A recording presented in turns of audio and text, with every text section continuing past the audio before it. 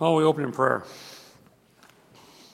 Good morning, Father. Lord, we thank you and we praise you, Lord, and we lift up our praise unto you with these hymns, Father. And what a great hymn that was, Lord. We thank you, Lord, for all you have done for us. We thank you, Lord, for the opportunity to be in your word this past week. We thank you, Lord, for the things you have carried us through. We thank you, Lord, that you have been faithful to those you have called by your name. Lord, as I come to your word this morning, Lord, in all truth and honesty, I ask for your help. Please, Lord, grant a measure of your spirit to speak accurately and rightly before these, my brethren, that they'd be led rightly in your word. Lord, for no other reason that you might be glorified in this place, that you might be lifted up, and that we might better follow you. We thank you for this opportunity, and I thank you for the honor, Lord, of standing up here. May, Lord, I serve you rightly. I ask this, Lord, in Jesus' name. Amen. This morning, good morning. First of all, we're going to be reading our verse this morning that I'll be preaching out of. It's from John chapter 5. It's one verse. We'll spend a good deal of time in Psalm 111, and in our other reading from Titus chapter 2, verse 12 through 3:14. So if you want to put your pinkies in both of those, you'll do well by yourself to be there. So this morning I would like to ask you, what is your testimony? What is your testimony? Normally when we think about a testimony, it involves the sharing of the gospel, perhaps someone special to us that came forward and led us to the Lord to help us hear what the word said. It might be something the Lord showed us. It might be part of our repentance and our conversion, us telling somebody about that, what that is. But this morning, I'd like to look at our testimony from a different angle. Or you might say, as I call it, our other testimony. Our scripture this morning is going to be from John chapter 5, verse 36, where Jesus says, "But the testimony which I have is greater than the testimony of John. For the works which the Father has given me to accomplish, the very works that I do, testify about me that the Father has sent me." I'm flipping my pages too quickly. So the question is, as we read this, what works did Jesus accomplish? What did he do? How did they testify about him? And what this verse should say to us. So looking at John 5:36, the works which the Father has given me to accomplish, the very works that I do. What did Jesus accomplish, and how did he accomplish it? I'm going to be going all through the scriptures. Again, if you stay in these two, that's fine, but forgive me if I'm going to try to slow down as my wife tells me, but forgive me if you don't keep up with every verse. So as we look near the end of Jesus' earthly ministry, Jesus prayed in John 17:4 to the Father, John 7:4, "I have glorified you on the earth, having accomplished the work which you have given me to do." In fact, if we were to look even later in his ministry, even as he hung on the cross, we see these words in John 19:28. After this, Jesus, knowing that all things had already been accomplished, to fulfill the scripture, said, "I am thirsty." What things had already been accomplished? All the works that the Father had given him up to that point. We need to understand that there was a body of work in place for Jesus to do before he went to the cross, before he was baptized, even before he was born. When he came to the earth, the script was not about to be written. The Father did not start looking for tasks to do at that point in time. The tasks had already been written down and assigned. Not only this, but the Father expected obedience. The works to be accomplished by the one he was going to send, As Isaiah 42:4 says, He will not be disheartened or crushed until he has established justice on earth. And we know from Isaiah 53, at the end of his life, it pleased the Father to crush him. Isaiah 42:6 also reads, "And I will appoint you as a covenant to the people, as a light to the nations." In order for the covenant to have been fulfilled, his servant must live first an entire sinless life. The Father expected his works to be accomplished. We can tell these by these words. Remember, we read from our call to worship in Psalm 111. Let's turn over there.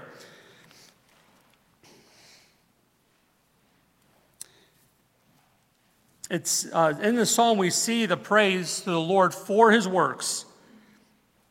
In detail, we see how his works are described. In verse 2, we see great. Verse 2, we see great. In 3, we see splendid and majestic.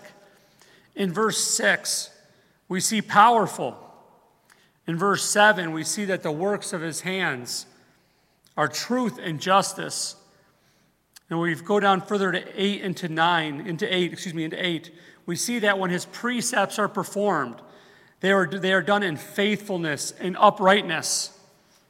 So if Psalm 111 is correct and is accurate, then these words describe the works of God, then it stands to reason that these also describe the works that Jesus was given by God to accomplish, because they are too the works of God.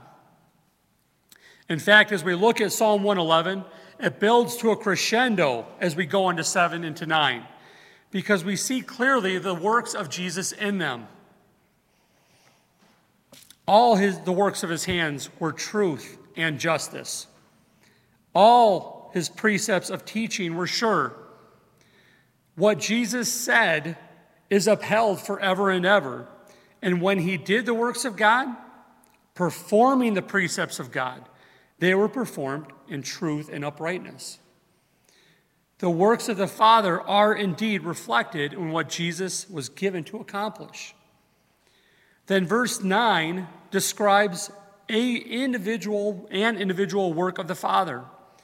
He has sent redemption to his people. He has ordained his covenant forever. Holy and awesome is his name. Do we see the work given by the Father accomplished in these?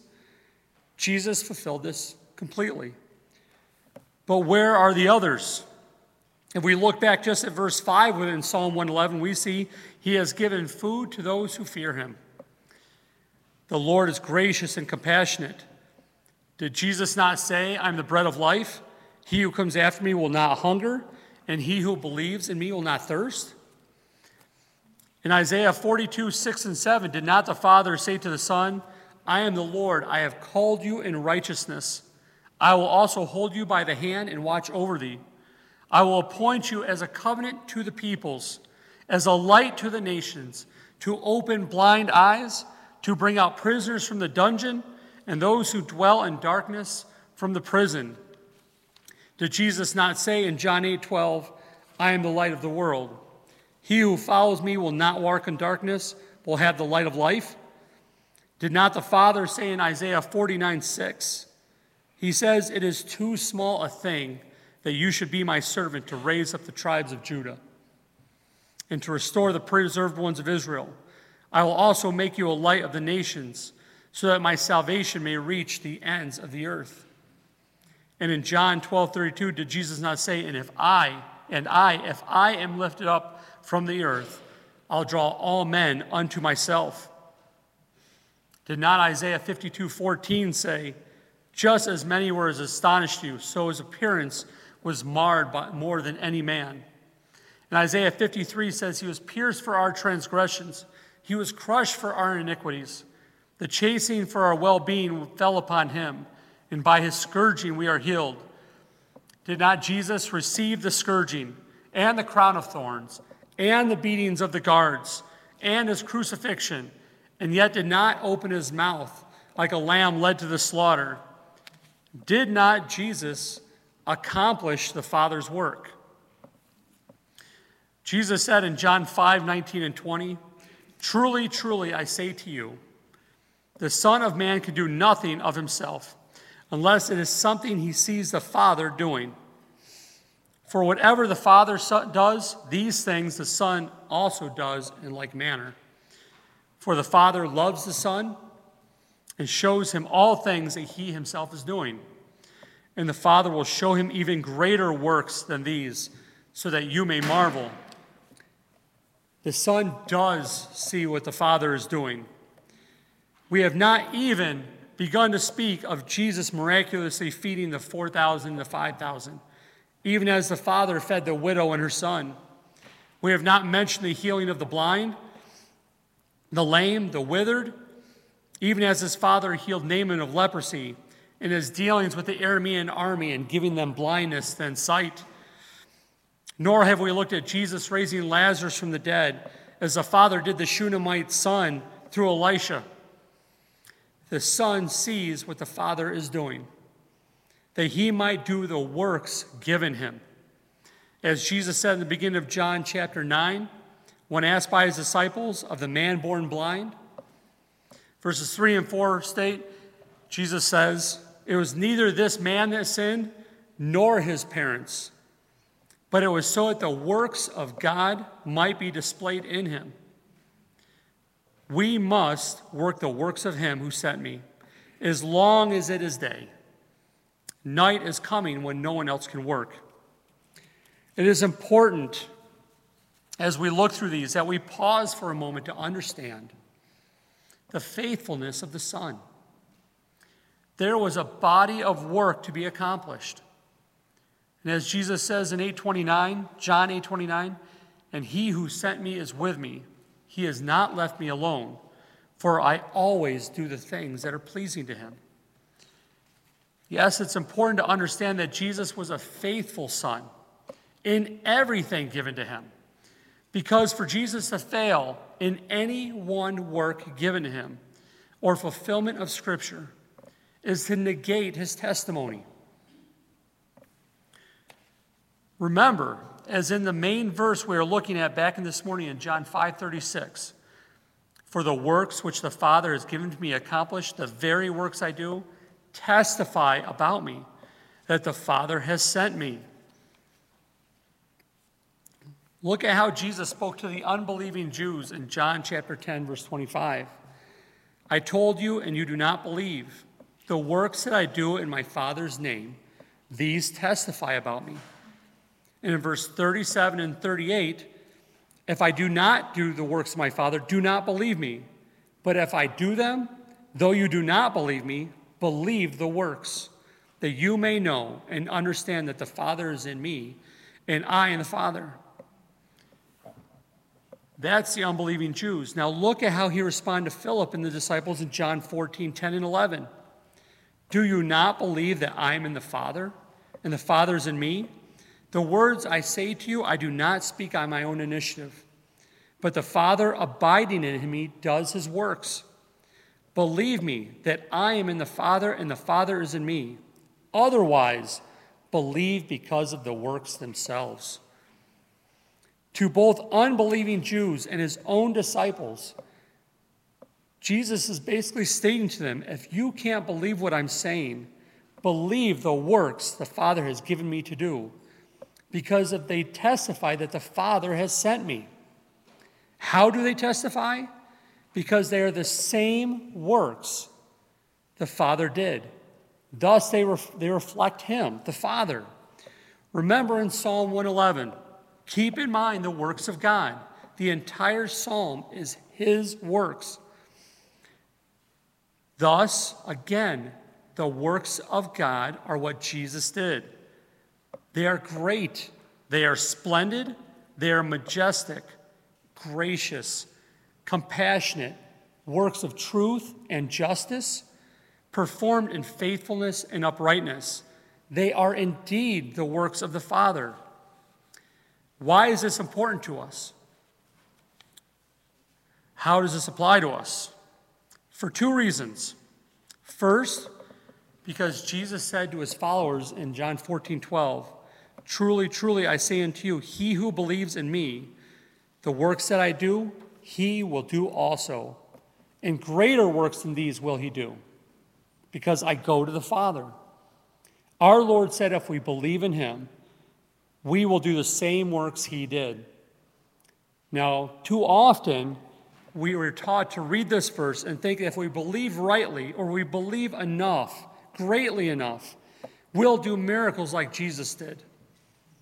No, look again. What are the works of God that Jesus was given to do? How are they described? They are great. They are splendid and majestic in God's eyes. What does this look like? Being compassionate, being gracious, works of truth and righteousness, uprightness, faithfulness. The works we do should reflect the attributes of Jesus, thus reflect our Heavenly Father.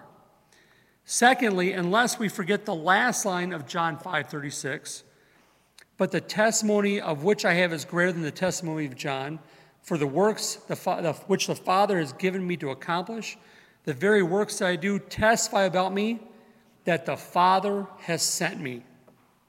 Did not Jesus pray to the Father in John 17:18, as you sent me into the world, I have also sent them into the world? How was Jesus sent into the world? 1, with a body of works to be done that reflect the Father. And 2, with an understanding of obedience. As Jesus tells us in John 14, 3 different ways. If you love me, you will keep my commandments, in verse 15. In verse 21, he who keeps my commandments, so I think I mistyped that, and keeps them is the one who loves me. And he who loves me will be loved by my Father, and I will love him and disclose myself to him. In verse 23, Jesus answered and said to him, if anyone loves me, he will keep my word, and my Father will love him, and we will come to him and make our abode with him. Consider Paul's words in Ephesians 2:10. For we are his workmanship, created in Christ Jesus for good works, which God prepared beforehand so that we would walk in them. Let's take a look back over at Titus 2 together. As you turn to Titus 2, with this understanding in mind of what God's works are, taking what we see in the Old Testament in Psalm 111 and understanding that the attributes of God's works are the same attributes of Jesus' works because they are the works that Jesus was given by the Father, and understanding that these are the same things as Ephesians 2:10 said, that they are good works created in Christ Jesus, so they are the Father's works created in Christ Jesus. We are his workmanship, created in Christ Jesus for good works, which God, who? It wasn't just Jesus giving us these works. He gave us salvation, but God prepared the works beforehand that so we would walk in them. So with this understanding, we come into Titus 2, and if anybody has not read Titus in a while, I have fallen in love with this book because it is a letter to a man with a baby church who is teaching Christians how to be. And we often look at it just as the elders. What are their attributes and how are they to be? And older women, older men, younger women, younger men.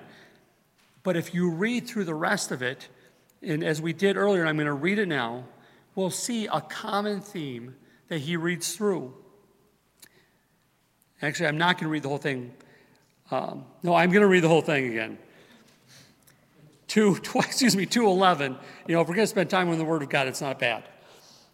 Verse 11, for the grace of God has appeared, bringing salvation to all men, instructing us to deny ungodliness and worldly desires and to live sensibly, righteously, and godly in the present age. Looking for the blessed hope and the appearing of the glory of our great God and Savior, Christ Jesus, who gave himself for us to redeem us from every lawless deed and to purify us for himself a people for his own possession, zealous for good deeds. These things speak and exhort and reprove with all authority. Let no one disregard you. Remind them to be subject to rulers, to authorities, to be obedient, to be ready for every good deed, to malign no one, to be peaceable, gentle, showing every consideration for all men. For we also once were foolish ourselves, disobedient, deceived, enslaved to various lusts and pleasures, spending our life in malice and envy, hateful, hating one another. But when the kindness of God our Savior and his love for mankind appeared, he saved us, not on the basis of deeds, which we have done in righteousness, but according to his mercy, by the washing of regeneration and renewing by the Holy Spirit, whom he poured out upon us richly through Jesus Christ our Savior, so that being justified by his grace, we would be made heirs according to the hope of eternal life. This is a trustworthy statement, and concerning these things, I want you to speak confidently, so that those who have believed God will be careful to engage in good deeds. These things are good and profitable for men. But avoid foolish controversies and genealogies and strife and disputes about the law, for they are unprofitable and worthless. Reject a factious man after a first and second warning, knowing that such a man is perverted and sinning, being self-condemned. When I send Artemas or Tychicus to you, make every effort to come to me here at Nicopolis, for I have decided to spend the winter there. Diligently help Zenas the lawyer, and Apollos on their way, so that nothing is lacking for them. Our people must also learn to engage in good deeds, to meet pressing needs, so they will not be unfruitful. I hope you see the connection. Paul in verses 11 through 15 of chapter 2 gives a 5-verse synopsis of what God has done in Christ for us. But in verse 14, have we taken to heart that we have not only been saved from lawless deeds, but he has purified us to himself, a people of his own possession, zealous for good works. And yes, the word for works here is the same, the word for deeds here, depending on your variation, is the same word for works that Jesus uses all through John 8. This word zealous by Paul is the same word he used in Acts 22, verses 3 through 5, when describing his zealousness for God and persecuting Christians even unto death, and binding men and women and putting them in prison. Yet he uses that word here. Are we zealous for good works that God put in place, prepared beforehand, that we should walk in them? Look at chapter 3, verses 1 and 2.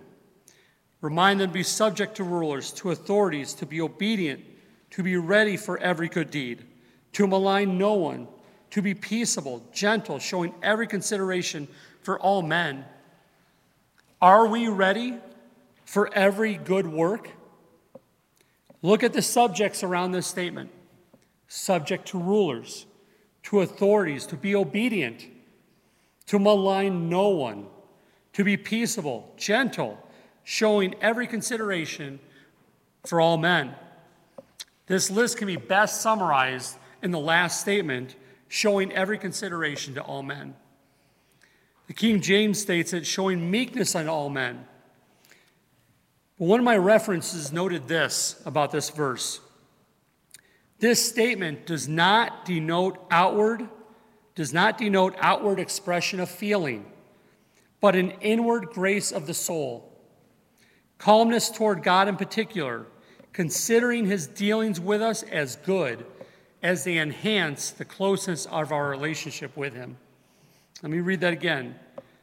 This last statement, showing consideration for all men, does not denote outward expression of feeling, but an inward grace of the soul, calmness toward God in particular, considering his dealings with us as good as they enhance the closeness of our relationship with him. In other words, you trust God for every person and situation that enters your life. because you're going to have people you don't like come into your life. You're going to have situations you don't like come into your life. And these people and in these situations is where God wants you to minister. We think of ready for every good work as in ready to jump in at any moment. Paul is giving us an understanding that our readiness lies in our heart attitude toward others. We are not ready for every good work when we despise those around us. It is impossible to be gracious and compassionate. Remember Psalm 111. Otherwise, verses 4 through 8. But when the kindness of God, our Savior, and his love for mankind appeared, he saved us not on the basis of deeds, which we have done in righteousness, but according to his mercy, by the washing of regeneration and renewing by the Holy Spirit, whom he poured out upon us richly through Jesus Christ our Lord, so that being justified by his grace, we would be made heirs according to the hope of eternal life. This is a trustworthy statement, and concerning these things, I want you to speak confidently, so that those who have believed God will be careful to engage in good deeds. These things are profitable, good and profitable for men. Paul reiterates salvation through Christ and not by works, made heirs according to the hope of eternal life. And Paul tells Titus, so that those who believe in God, what God has done, should be careful to engage in good deeds. We are to take care, to concentrate upon, be careful, and consider engaging in good works because of what God has done for us. It is not done randomly or accidentally, but as a practice with intention and effort. Paul closes the letter, or almost closes the letter, with this statement in verse 14. Our people must learn. Our people must also learn to engage in good deeds, to meet pressing needs, so they will not be unfruitful. Why would Paul be so concerned? This is almost a pleading at the end of the letter. Because Jesus said in John 15:8, my Father is glorified in this, that you bear much fruit, and so prove to be my disciples. Understanding your life as a Christian and the responsibilities to honor and glorify your God, if you do not know how to do good works, are you bent on learning what God desires of you in it? For if you do not do the works of God, you are unfruitful. If we are unfruitful, we are not Jesus' disciples. If we are not his disciples, we don't do the works of God. Look back at Psalm 111 with me.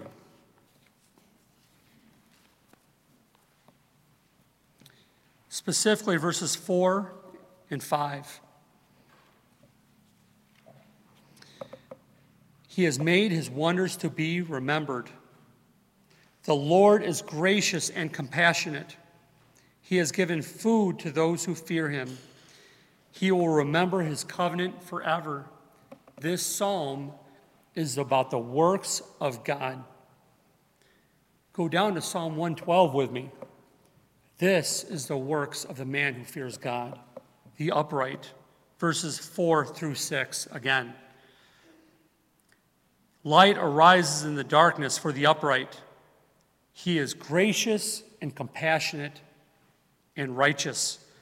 It is well with the man who is gracious and lends. He will maintain his cause in the judgment, for he will never be shaken. The righteous will be remembered forever. The righteous man and woman do the works of God with the same attributes as the work of God. And if we are the works of God and we are doing as he has told us to do in our lives, then look what it said at the end of verse 5 in 111. First part of verse 4. He made his wonders or wonderful acts to be remembered. This life is short, and you are part of his works. Are you being obedient in the works he has given you? I'd like to end by reading John 5:36 again. Except I'd like you to take the big M and make it a little m in your mind. The works which the Father has given me to do, given me to accomplish, the very works that I do, testify about me, that Jesus has sent me. What is your testimony? Let's close in prayer. Father, we thank you for this morning. We thank you, Lord, for this time in your word. Lord, it has been such a learning experience for me this past week to see what I do is in direct relation to what you would have me do. That your heart and your attributes should be reflected in what I do daily. Because you have sent me. That if I don't live daily, if I am not acting and doing the works you have given me, that you have established from the beginning, then they testify also of me. Father, I pray that myself first and my brethren around me, that we would take hold and get on our knees and say, Lord, what do you desire of me? You have bought me with a price. Let me glorify you in my body. In Jesus' name, amen.